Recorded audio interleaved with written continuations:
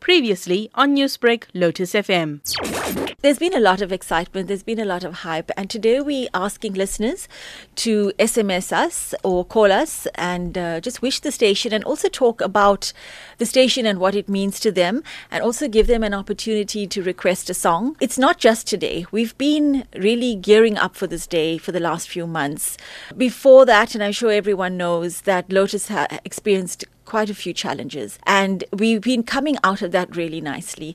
We've been going out into the community, we've been reconnecting with them, and we've been having some great events, some great competitions, revamping our music. It's just so great. Things have now, it's come to fruition, and it's really excellent to be able to celebrate that today on our 37th birthday. Lotus has been this firebrand in many South African Indian homes who grew up listening to Lotus in their kitchens. So it really is a link to home no matter how far you actually move away from Durban or move away from South Africa.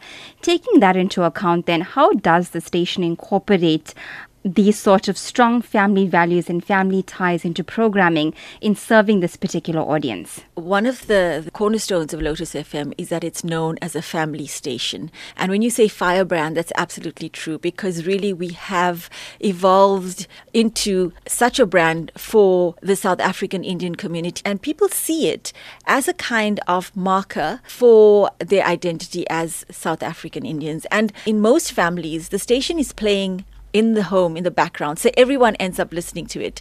And for even young people who think maybe it's not cool to say that we listen to Lotus, they always come back as they get older. And a very interesting thing is that for many people who leave and go overseas, I've heard this, they end up listening to Lotus even more than they did when they were in South Africa, because it's such a link to back home. It carries so much about the whole experience of being a South African Indian.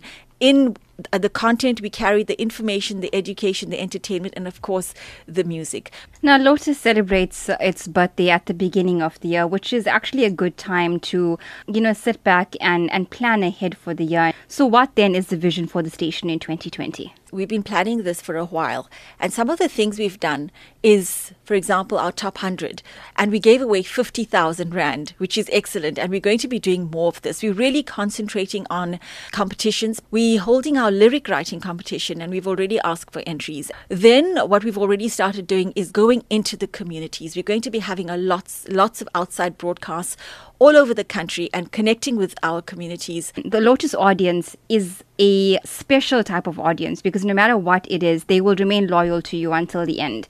So how important has this audience been in actually supporting the station over the years? I'm glad you mentioned loyalty, Prabashini, because I think one of the most important thing about our brand, our station, and why we've continued to be so successful despite our many challenges is our loyalty of the audience. I'd like to take this opportunity to thank our listeners for their support, for being so loyal for the last 37 years. It's because of you that we have managed to reach this milestone. Newsbreak, Lotus FM, powered by SABC News.